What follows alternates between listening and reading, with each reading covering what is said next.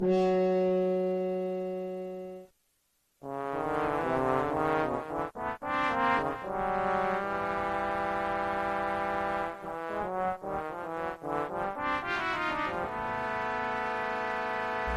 name is Alice.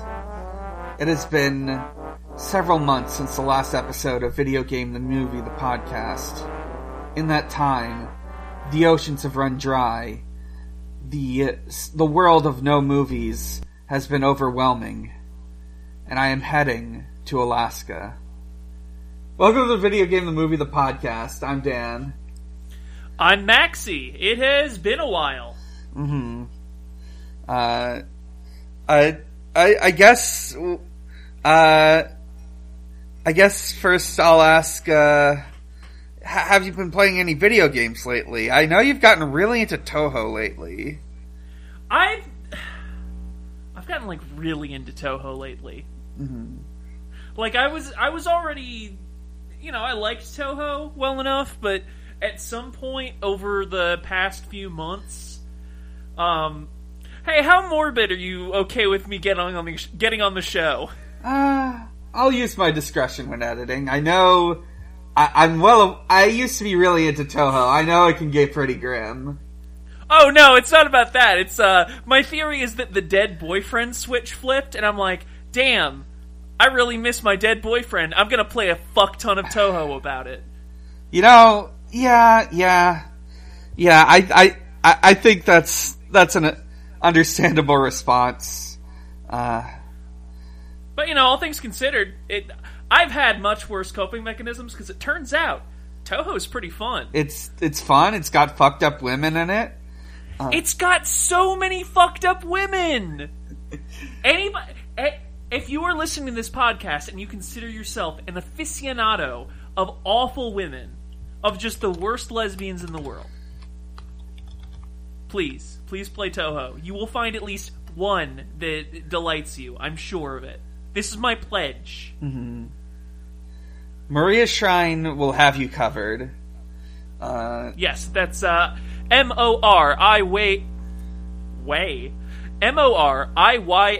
shrine.org.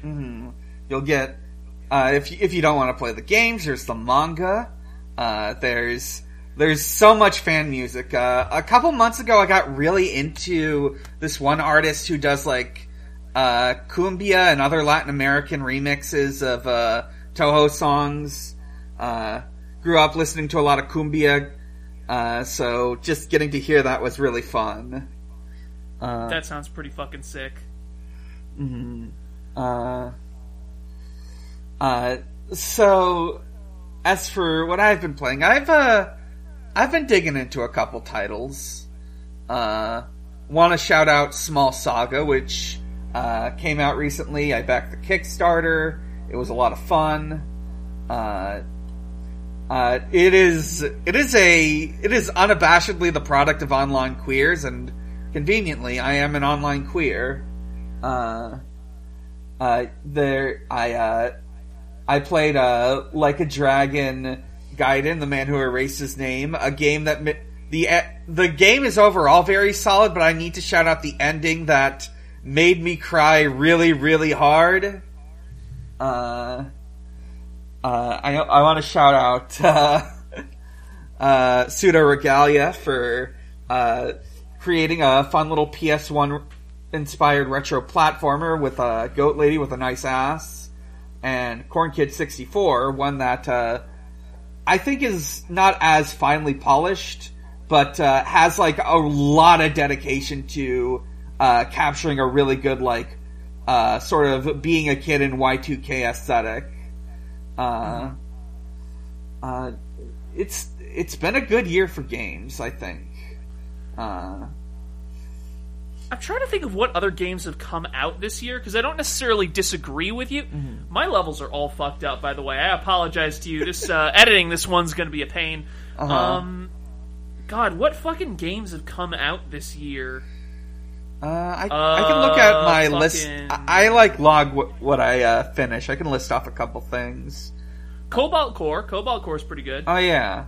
Baldur's Gate 3 came out. I'm gonna play that soon, but haven't gotten to that. Subtle Moon was a really nice title that I played this summer. You got Cassette Beasts, which is the Pokemon game that every Pokemon fan has ever wanted. Let me see. Bolt Gun. Oh, right, the Dangeresque Rumisode Triungulate.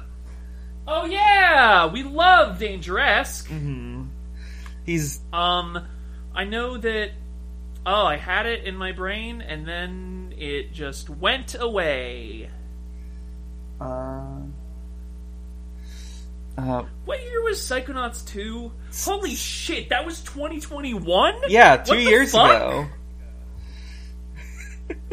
It's been 2 full years since Psychonauts 2 came out.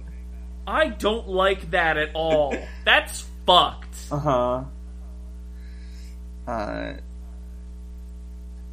There was... Oh yeah, the Cosmic Wheel Sisterhood came out. That one's pretty good. A game I haven't played but I've heard of good things about is Misericord. Non-visual novel. There's... let me see. Oh, once again, gotta shout out Slayer's X. Incredible game. Want to shout out the Murder of Sonic the Hedgehog for making an April Fool's visual novel that was actually good. Venba. Venba was fun. That's a cooking game. Anything else to bring up about games? Nah, I'm good. Alright, then let's get into it with Resident Evil Extinction. We open with what I would describe as the Alice Resident Evil roguelike, where she wakes up again in the mansion, and she's like wandering through like various sets meant to mimic the locations from the first 2 films. They got the shower, they got the angel statue wrapped in cellophane, they got the laser hallway. And every time she's like getting nearly got by like a death-defying trap or like a deadly trap, but she just narrowly finds a way around it. And like at one point she nearly gets like guillotined by a big like sliding blade trap, and it looks like she's about to exit this hospital when she gets got by this like floating shotgun trap. It's weird. Hey, it's like a mine. And so yeah. No. So knowing what we know about how this movie goes, what was the point of any of this? Why are they putting her through the obstacle course? Well, as far as I can tell, they're trying to make a new Alice, but also make the perfect Alice.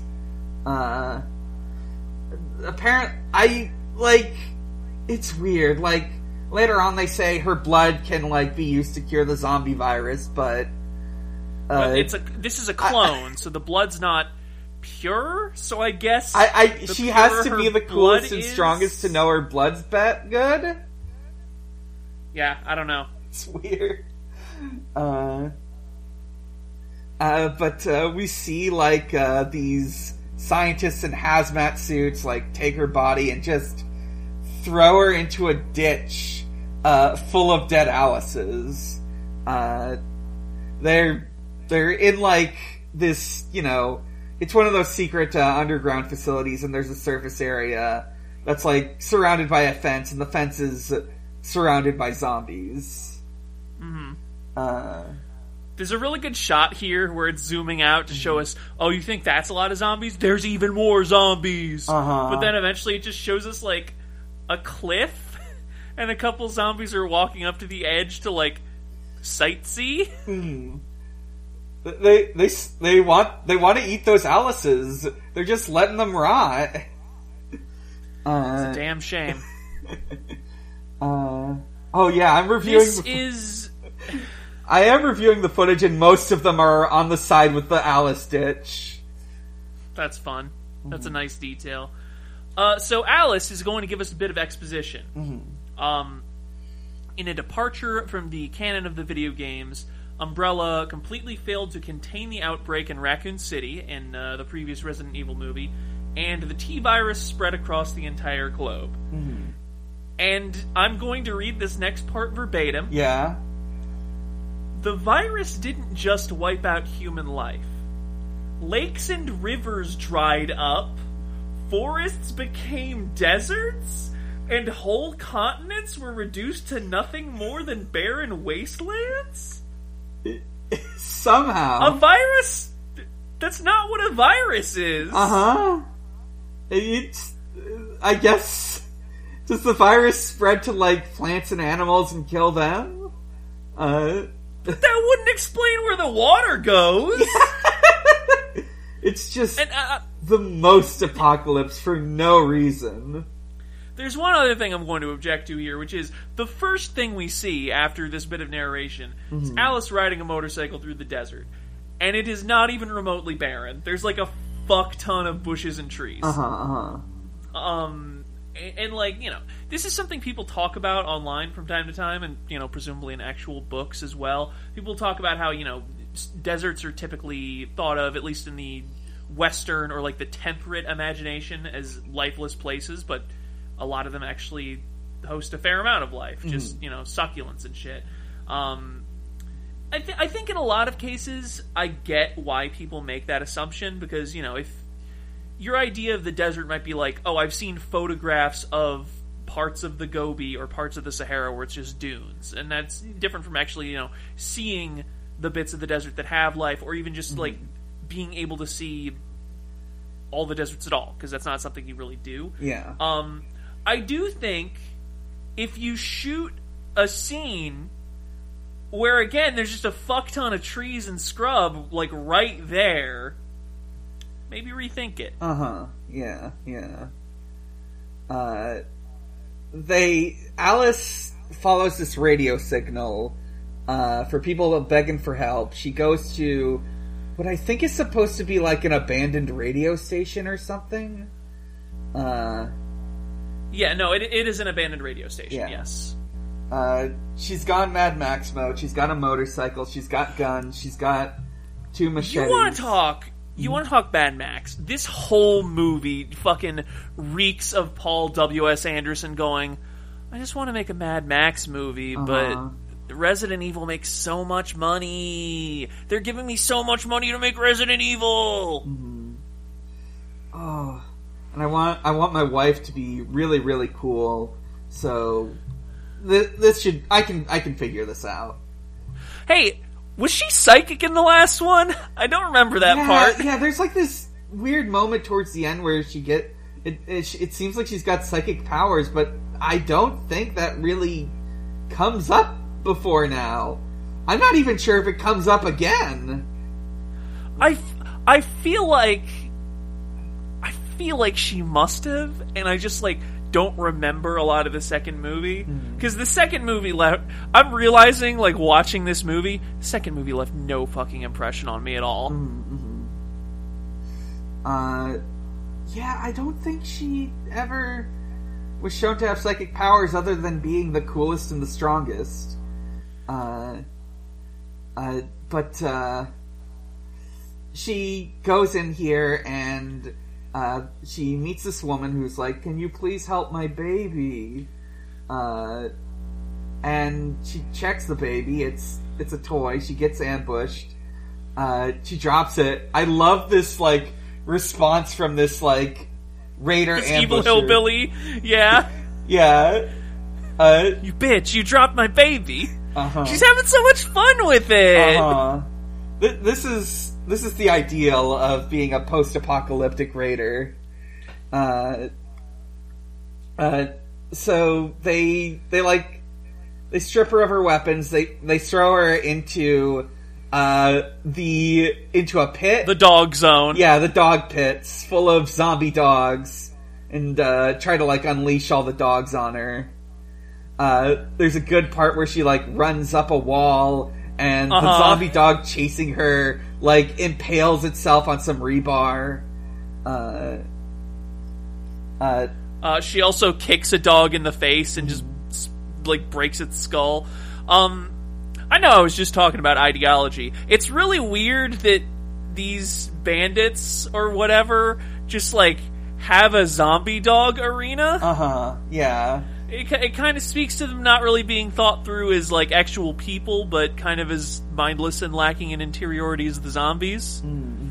Just really makes you think. Really makes you think. You know, we're the real Walking Dead. You know what my favorite part is in the dog fight? Mm-hmm. So, like, she's handcuffed, but they threw her the key to make it more fun or whatever. She unlocks the cuffs, and mostly she's, like, tying these dogs to a pillar or electrocuting them with this cable. Mm-hmm. I guess this is going to be a recurring thing throughout this movie. There's a lot of places in my notes where I just put, like, a question mark or I guess? Mm-hmm. But one of the dogs she kills by, like, hitting it in the face really hard. Mm. And it makes this, like, cartoon sound effect that's halfway between, like, a boop and a chomp. Yeah. I've been watching, like, a lot of TV from the 90s and 2000s lately, and, you know, it is making you realize there was once a time where stock sound effects were just normal, and not something you automatically associated with, like, Half-Life or Doom. This is great. We again see, out in the middle of the desert, zombies feeding on a dead body of a guy who, I guess ran out of gas or something. And the zombie gets run over by a truck. And we see there's, like, a whole, like, convoy of survivors that'll be important to this movie. Many of them will die. We've got RJ from the first movie. We've got Claire Redfield, or not first movie, second movie. We got Claire Redfield from Resident Evil. We've got characters like Otto and Kmart. Don't get me fucking started on Kmart. I'm gonna lose it. We'll get to Kmart, and I'm gonna lose it then. Yeah. Just like... also, Carlos is here. He was in the second movie, too. Oh, yeah, Carlos is here. Yeah, so they're just sort of like... It seems like they're just sort of traveling from place to place, just trying to, like, collect supplies. We also see another group of survivors. We've got a bunch of guys in like a little, apparently, like, Umbrella's been hiding out in a bunch of, like, bunkers, yeah. Including Wesker, who looks like shit. Wesker looks so fucking weird. He looks like J.C. Denton. But, like, the parody version of J.C. Denton from memes. He looks like he's got white boy cornrows or something. He's got, like, that wavy hair. Yeah. He's making them haters seasick, and I'm one of the haters.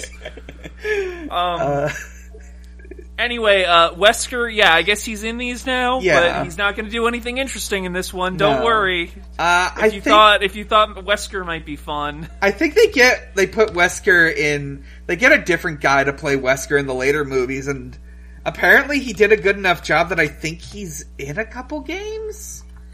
I could see it. Yeah.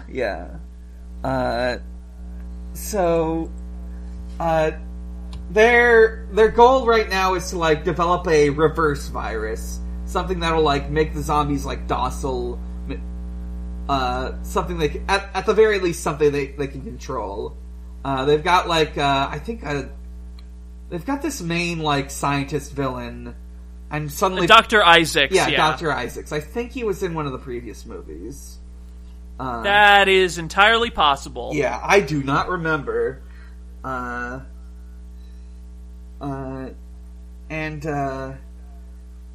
that's sort of the thing. They're all, like, hologramming each other.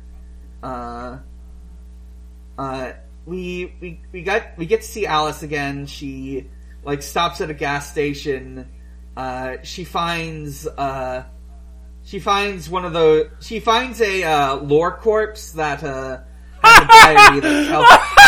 Holy shit! That didn't occur to me until just now, but that's absolutely what it is. Yeah, it's just one of those corpses that tells you some lore. It's environmental storytelling. It's like a hung body with this diary telling of this like one place where there aren't zombies. Yeah, see, there's an isolated village in Alaska. Mm-hmm. There's no zombies or infected up there. They would obviously have no way of getting there because famously you can't reach Alaska on land, and also there's still a bunch of water on Earth. It's just too far north. The zombies can't walk that far. They walked everywhere else, but not Alaska. I'm picturing like right across the Alaska-Canada border, there's just this huge army of zombies, but they're being repelled like it's a force field. They're like, they start to walk just a little too far north, and they get chilly and walk back.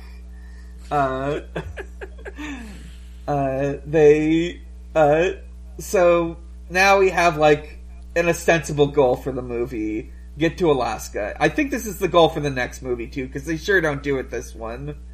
Yeah, like the Alaska thing is really funny because like they seed it now, but this movie is just jumping all over the fucking place. It's actually amazing how much it manages to jump from plot line to plot line, given that there's only 2.5. Yeah. But yeah, so this will be important in like the back half of the movie, but for now we just need to know that it's a thing. The survivors stop at a hotel. LJ gets bit. He gets bit, but nobody knows he got bit, so now he's a funny infectee. This is I fucking hate this, like, I fucking hate this trope. This shit, I got bit, but I won't tell anybody, because maybe I'll just get better. Like, motherfucker. What are you trying to achieve here? I don't know what I was gonna say, but yeah. Listen, you know, if I were in a fucking zombie apocalypse scenario and I got bit, you know what I'm doing? I'm like, fuck, sorry guys, I got bit. You should probably, like, shoot me or decapitate me or something so I don't come back. I'd really rather just, like, die. End of story. Fucking problem solved. Don't have to turn into a zombie. Don't have to turn into a zombie. You don't have to sit there getting sicker and sicker and feeling that mounting sense of dread, knowing that eventually your mind is going to go and you're just going to start attacking whoever's next to you. I wouldn't want that. That wouldn't be worth living. Yeah.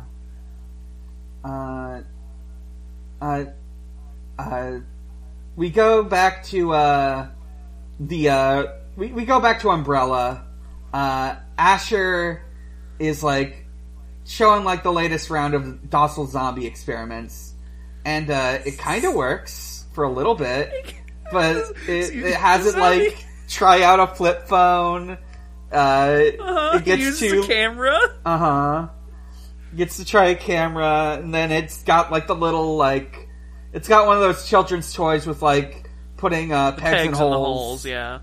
But it can't figure out how that you can't put the square peg in the round hole, so it gets mad, immediately breaks out of its restraints, and gets to kill 2 scientists who Asher leaves to die because I guess he's evil.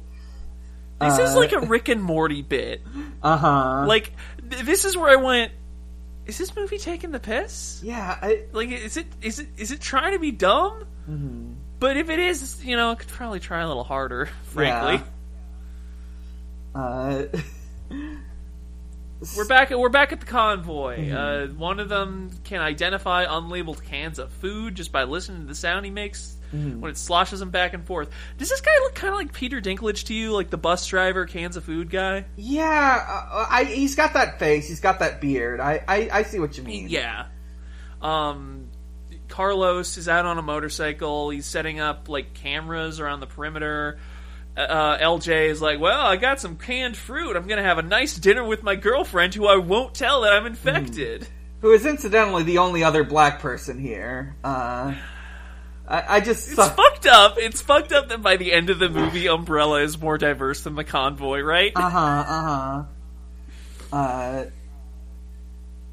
We see that, like, apparently Alice camps out, and it seems like she knows that the convoy's out there, but she doesn't want to follow them. That'll come up later.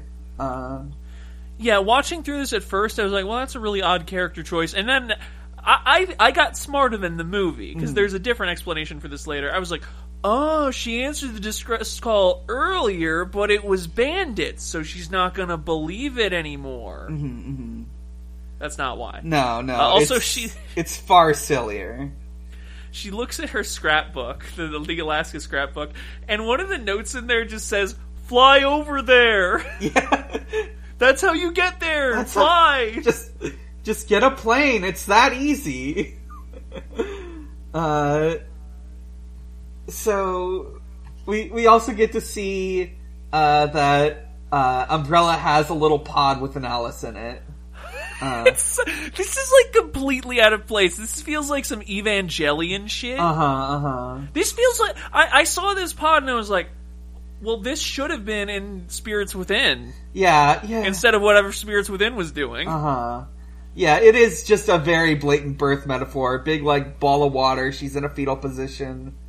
And also there's another little girl computer. It's the White Queen this time. For quad voice. Okay, yeah, this is, I think, where we find out that Alice is psychic, because, like, original Alice is dreaming, and, like, there's, like, a telepathic connection with the clone, maybe, and she's, like, inadvertently lifting rocks around her with telekinesis in her sleep.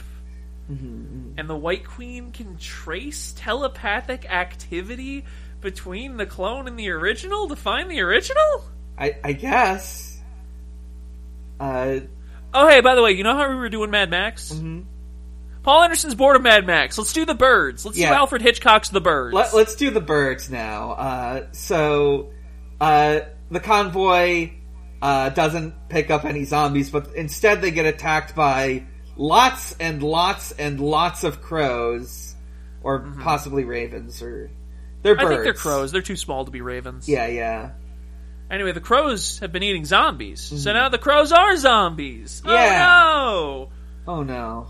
LJ and LJ's girlfriend can't get the ambulance to start. Better hop aboard the school bus, even though one of us is a fucking zombie. And one of us is infected, and not yet a zombie. And there's a bunch of fucking other people on that bus, including kids. Yeah. This is where this plot point started making me, like, legitimately really mad. And part of the problem is they really fucking edge you on LJ. Yeah. They like draw out the LJ bit to the point where it gets fucking ridiculous. Every time there's like a scene with LJ, we get to see his big gaping zombie wound that's getting worse. It's like, do I still have that wound? I sure do. Oh.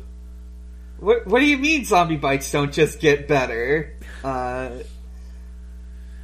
Also, the fucking funniest thing about this scene, the funny derogatory, LJ and LJ's girlfriend get on the bus, and then the fucking crows break through the bus windshield, so now everybody on the bus has to get to a van. Yeah. A van which definitely does not have room for everybody who gets off that bus, by the way.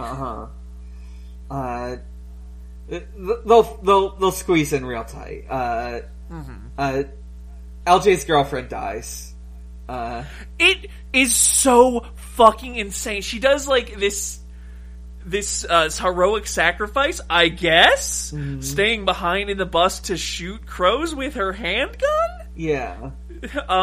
There's also, I think the guy we said looked like Peter Dinklage. He's, like, got a turret on top of the bus. Yeah. And he's using a flamethrower to get the crows, but then the crows get him, and he does a funny Wilhelm scream. Yeah, he does do a Wilhelm scream. Hey, it's fucking insane that LJ, who definitely knows he's going to die, like, just lets his girlfriend do the heroic sacrifice, right? Yeah, like, yeah. Boyfriend of the year. The turret goes out of control, and it's about to get the guys from.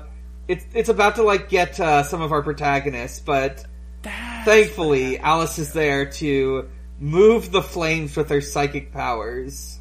And like she uses that to create basically a fucking firestorm that immolates the entire murder of crows. Yeah, it went perfectly. We're back to Dr. Isaacs. Fuck all that. We're back to Dr. Isaacs. Yeah. He's got a bunch of zombies just in a room. They're not domesticated, but he's still giving them the Alice blood. Maybe something will happen. I don't know. He'll make them fight Alice clones for reasons. Yeah. Yeah. He wants his like super zombies to get Alice. Why? We never even get like a fucking villain monologue where he's talking about how like fascinating they are and how nobody but him can see the beauty. No, it's just like, might as well make some zombies. Yeah, just for fun. Might as well see if I can make these zombies into super zombies by giving them Alice clone blood, I think. I guess. This movie makes no fucking sense, by the way. Listener, in case you haven't figured that out by now, the movie just keeps kind of happening. shit happening.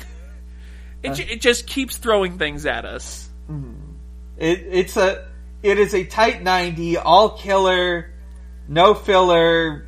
Arguably, no, I would say all filler, but it is a tight 90. Yeah. There's like two scenes in this that I thought were okay, and they're both like one right after the other at the end. I'm pretty sure. So hey, do you want a heartwarming conversation between Alice and Kmart? Oh yes, I do. Okay, so Kmart, this teen girl is named Kmart, and because Claire and the rest of the convoy found her at Kmart a few years ago. By the way, I have no idea how this apocalypse has been going for like 5 years or whatever. This seems like a 1 year after the apocalypse scenario. Yeah, I don't know. Maybe things didn't get that bad that quickly. Anyway, so like they found this presumably preteen girl at Kmart, and they name her Kmart. And Alice is like, did you ever have another name, Kmart? And sorry. And Kmart says, I didn't like it, and basically, everybody I knew was dead, so I figured, fuck it. And like, now you know, I love building flimsy transgender readings. Yeah. This movie's not worth it. No. Not even that rainbow bracelet is worth it. So, yeah, they hold like a little, for a bunch of survivors that are supposed to be on the move, they do hold like a funeral for all of those lost in the bird attack. Everyone like reconnects, and Alice explains that she didn't join up with the convoy up until now because they have satellites that track her, and she would have gotten them all out. They would have gone after her, and they would have killed everyone along with her.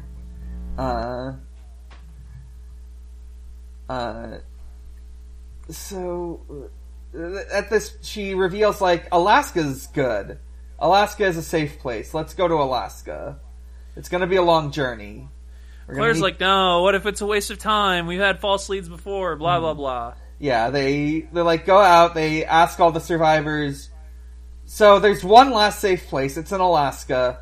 You want to go there? And they all, of course, they all raise their hands. So they're going to Alaska.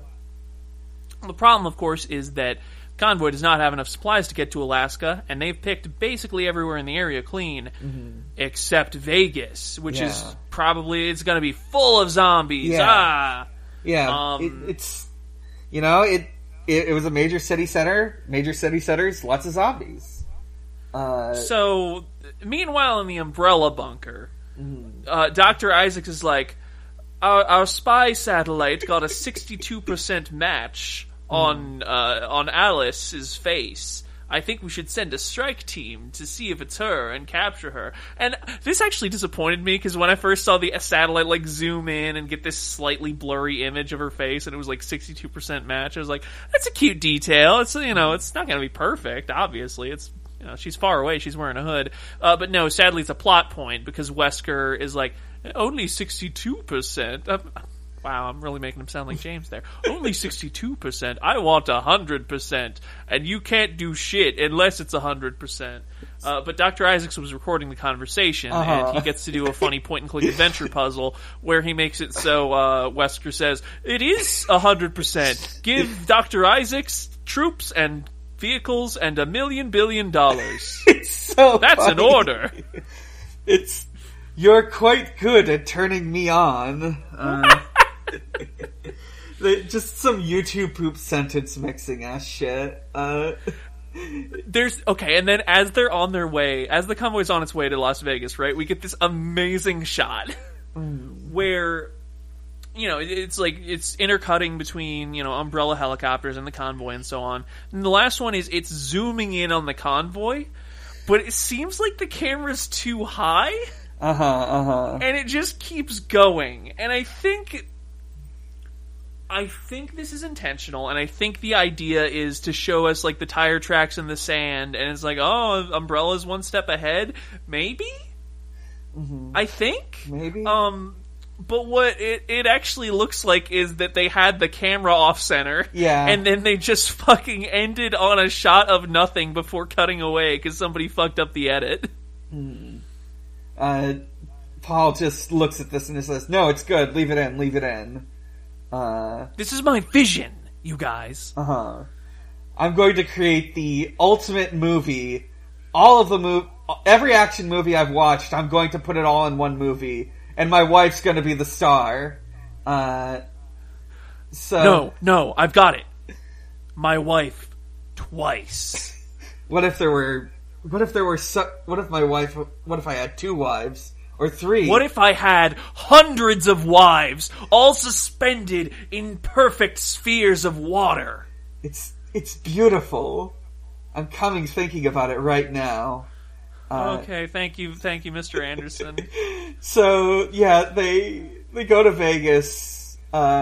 It's covered in sand. There's too much. Nobody kept up the sandstorm, so it's just all sand now. With, like, some strip icons poking out. The strip icon thing is so funny because it feels like they're trying to do a big reveal when it pulls out to, like, the replica Statue of Liberty, and it's like, oh, it's kind of like Planet of the Apes, except we already knew the world was ended, so I don't know what's shocking about this. It's been 5 years? It's really funny, just because not only are they giving the shot of Statue of Liberty, there's also replicas of the Sphinx and the Eiffel Tower. It's so good. We need more symbolism, more of it. Anyway, good news. There's actually no zombies here because the crows ate them all. Yeah. So, you know. Yeah. That kind of got us really excited for, like, oh, they're going to go to Las Vegas and there's going to be a bunch of fucking zombies. It's sand. They needed to put their zombie budget somewhere else. LJ miraculously still not a fucking zombie yet. He looks like absolute dog shit, and he like looks at his wound, and it seems like it's almost like growing, and it's like he's not a zombie yet, so it's fine. He doesn't need to tell anybody. And he points out, there's a gas station over there. I remember it because I went to this casino and lost $2,000. I remember having mixed feelings about LJ in the last one, but I'll tell you what. Watching this one, I'm like, damn, I wish LJ got to be more fun. Yeah. Yeah, I wish LJ had more jokes. This movie is so just plotting. Yeah, what if this movie was, like, funny on purpose? You know what makes me so fucking mad? Like, pretty much through, again, the entire back half of this movie, I'm just thinking, every time, like, a fight scene or something breaks out, remember in 2, when they were in the church, and Alice, like, was on a motorcycle, and she, like, jumped and flipped it, and got off the motorcycle, and the motorcycle fucking exploded? Yeah. We didn't know how good we fucking had it, you know? Yeah, the movies from here on out are just gonna be balls to the wall action. Thank God. I hope the action is better than in this one. We've got like 35 minutes left. Yeah. And like none of it is good. Yeah. I'm pretty sure like 10 of those 35 minutes are just this sequence where there's a shipping container, and it turns out the shipping container's full of zombies because Umbrella brought them? Yeah. Umbrella brought a bunch of shipping containers, yeah, and now they're sick and zombies. I think they're supposed to be Asher's super zombies because they're all wearing, like, the jumpsuits they had on. Yeah. Oh, okay. Yeah. And they're more powerful than regular zombies because they have Alice's blood in them. Okay. Yes. Okay. Yeah. You're like, what's the opposite of blowing my mind? You're like putting my mind back together. Reconstructing, I guess. Yeah. Anyway, most of this is like a blah blah shooty bang bang sequence is what I wrote down. Alice, the best thing she gets to do is like she jumps over a zombie and she kicks a couple, and that's kind of it. She gets to like do some dual blade stuff with her machetes. Yeah. And then she gets put in place because Umbrella uses one of their satellites to control her mind. I guess she's got like a microchip or receiver in her head, maybe?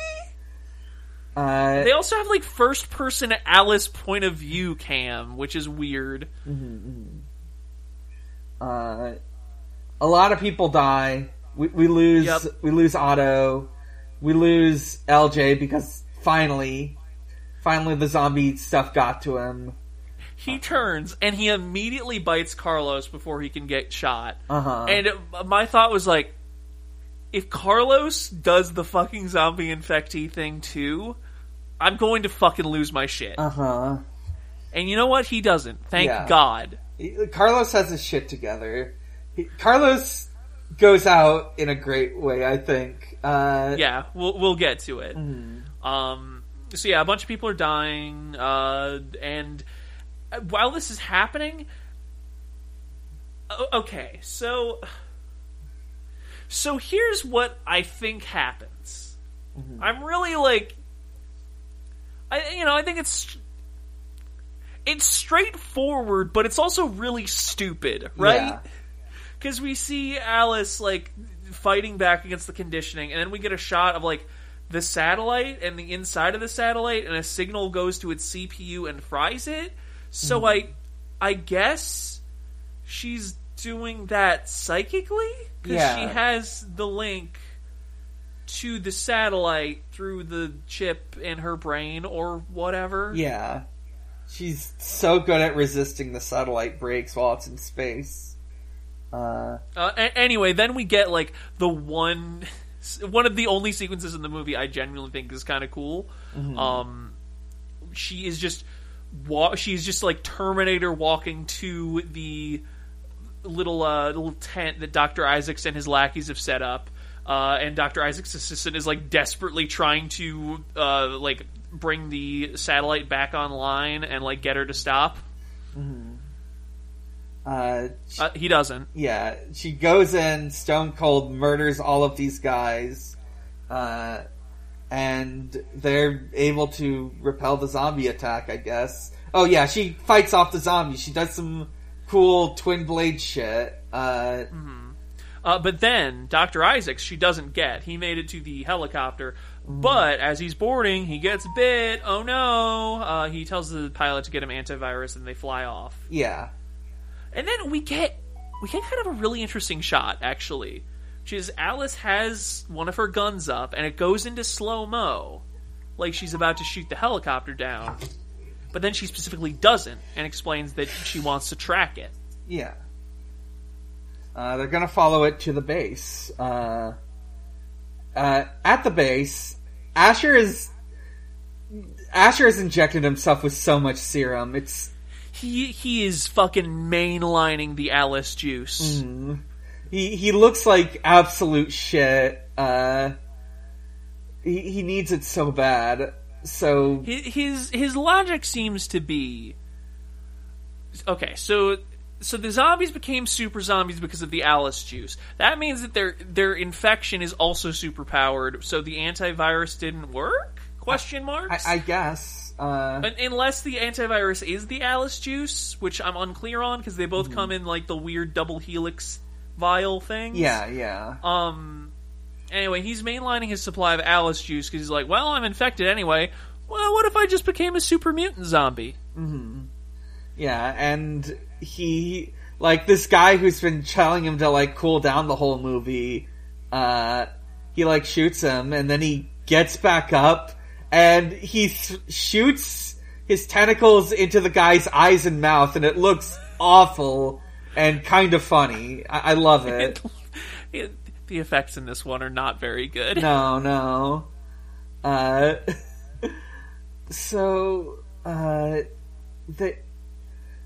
this point, we know, like, we're gonna, they're tracking him down. Alice, Carlos, Claire, and Kmart are overlooking the entrance to the Umbrella compound. Yeah. Alice is like, listen, we'll get you the antivirus, and Carlos is like, come the fuck on. Yeah. Let's be serious here for a moment. Let's be adults. Mm-hmm. I'm gonna die. I need a smoke. They get in, they like plow through a bunch of zombies. Yeah, he's specifically in the oil tanker, because part of the convoy was an oil tanker. He like charges ahead while they're a little bit back. He crashes the oil tanker. He finds that LJ had one last cigarette stored, which is the payoff to earlier when it was like, no, we're all out of cigarettes.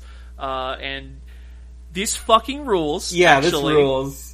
Him just like lighting a wire that will set off the tanker, then lighting his cigarette, leaning back and just staring up at the sky as zombies crawl over this cab, and then the whole thing fucking explodes. It's a really good, it's a much better death than a lot of the ones in this one. It's pretty good. If you've ever seen They Live, very tonally similar to the ending of that movie. Yeah. Just going out in a big fiery explosion. Yeah. Alice gets in past the fence, and she takes a moment to stare at the ditch full of dead Alices. Everybody but her like boards the helicopter, and they're gonna go to Alaska. They're like, "Are you not coming with?" And she's like, "No, I have stuff to take care of here. Kmart, you'll take care of the others." Yeah, Kmart's got this covered. Kmart, who I don't think... Has Kmart done anything? I don't think so. She's just sort of been emotional support. She'll figure it out. Yeah. Hey, by the way, this is the last we see of any of them in this movie. We never find out if Alaska is even actually safe. No, listen, there's gonna be like 7 of these movies. We'll find out in like 4 or 5 or something. How are there going to be so many? There's no fucking water or crops! Uh-huh. What is going on? It's so stupid. So Alice goes in there. It's a lot like the Hive from the first movie. Everyone's dead because Asher killed them all. She gets to see the White Queen, who tells her this. And they like come up with an idea to like have her go in, kill the guy. She so she goes in. She's like going through these like dark hallways. There's always just like a vague like menace of Asher being somewhere in here. She gets to look at like some bodies on pikes. She gets to see the Alice pod. And like she sees her, and then Asher shows up, and like they kind of like, she gets knocked out of the Alice pod, and Alice is like so shocked. Yeah, and she it seems like Clone dies. Alice. Yeah, Clone Alice like can't breathe, and she dies. Original Alice stabs Dr. Isaacs. He runs off, but then he wrenches the knife out, and his wounds like knit themselves together. Yeah, that's actually a pretty cool effect. That's like the one good effect of this film. It looks really fun. And so Alice covers her dead clone with her cool duster, and goes to track down Asher once and for all. She ends up in a replica of the mansion from the first movie. Yep. She sees the photograph of her and her fake husband. Yeah, I want to say from the first movie. Yeah. See, I definitely remember movie 1 more than movie 2. Mm-hmm. This one eludes me, though. Yeah. I don't remember why I'm supposed to care. I think he was fake, yeah. So yeah, she and Dr. Isaacs fight. She's not getting anywhere because he can knit his wounds back together. She's like, I'm immortal, yada yada yada. Her knife gets buried in the floor. There's a cool thing where she like stomps the floorboards to fling it into the air. She tries knife attack, doesn't work. Telekinetic attack, it doesn't work. Eventually, she gets flung backwards into the laser hallway. And Isaacs is like coming after her. Clone Alice is awake. She didn't actually die. She's fine. She's fine. She was just a little shocked, I guess. Yeah. Anyway, she turns the laser grid on. It dices Isaacs. She stops it just before it gets original Alice. And that's most of the movie. Yeah. But first we got to fade to Tokyo.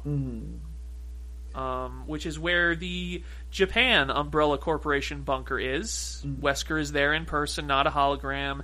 He explains that the North American branch facility has gone dark. And then Alice teleconferences in via hologram. And she says, I'm coming after you, and I'm going to be bringing some friends. As she hits enter on her Sony Vaio, and she and the other Alice look at this, like, big, like, storage facility full of, like, bubble Alices. And that's the end of the movie. Hey, I've got a question. Yeah? If the whole world got desertified, how did they find all the water for these water orbs? It's their private reserve. It's Wesker's personal reserve. I don't know. This movie is not really concerned with the logistics remotely. Yeah. What a movie. I think that's the end of the episode. Any final thoughts? Any ratings you want to give it? So I was thinking about this. I don't think this is the worst movie we've seen on the show. By far, no. I don't think it's necessarily the dumbest, but like I was like, is this the dumbest movie? And I was going over the ones we've looked at, and I was like, Street Fighter, it's bad, but there's a couple clever bits. You know, the change the channel joke, everybody loves that. For me, it was Tuesday's speech. You know, Alone in the Dark, awful movie. There were a couple bits that had like ideas. You know, Hitman, not very good. Basically just a James Bond ripoff. There is that part at the end where he says, I'm the Hitman 2 silent assassin, and then silently assassinates the guy. But what I do think is, this is, I think, the movie we've watched with the fewest ideas. It's all pastiche, no originality. And it's not even good pastiche. It's like... I don't know if Paul W.S. Anderson understood why Mad Max or, like, The Birds is liked, you know? Yeah. He just sees the iconic imagery and thinks that's it. That's what works. I would give this, like... Well, I'm going to have to give it, like... I'm going to give it half a star for adaptation, because I do think, like... These movies slowly begin to influence the, like, post-4, pre-7 Resident Evil titles. So I'm gonna give it just, like, half a star for, you know, affecting things for the going forward, for the series. And the movie overall, I'd just give, like, a 2. I think you could have, like, if you had, like, some friends, some substances and, an hour and a half to kill, I think this would be fun, but, overall, just not a very good movie. Yeah, no, I would say 1 out of 5 as a movie. Mm-hmm. And frankly, like 1.5 out of 5 as an adaptation. Mm-hmm. Umbrella's here, Wesker's here, but this is just tonally a complete departure from the video games. Yeah. And my understanding is that, like, that doesn't really change. It's just kind of doing its own thing from now on. Yeah, it's just sort of its own thing from now on. Occasionally you'll get, like, a character with a name that you recognize from the games. Or, I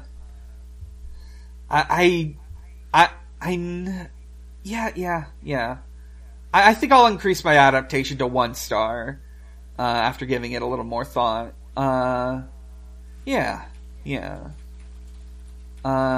So, I think that wraps things up. I think we're back for the foreseeable future. I'm thinking of, like, what movie to watch next. And when I was thinking what to watch next, my mind has gone to 2 very different places. One was, let's watch another Pokemon movie. The other was, let's watch the Mega Man fan film.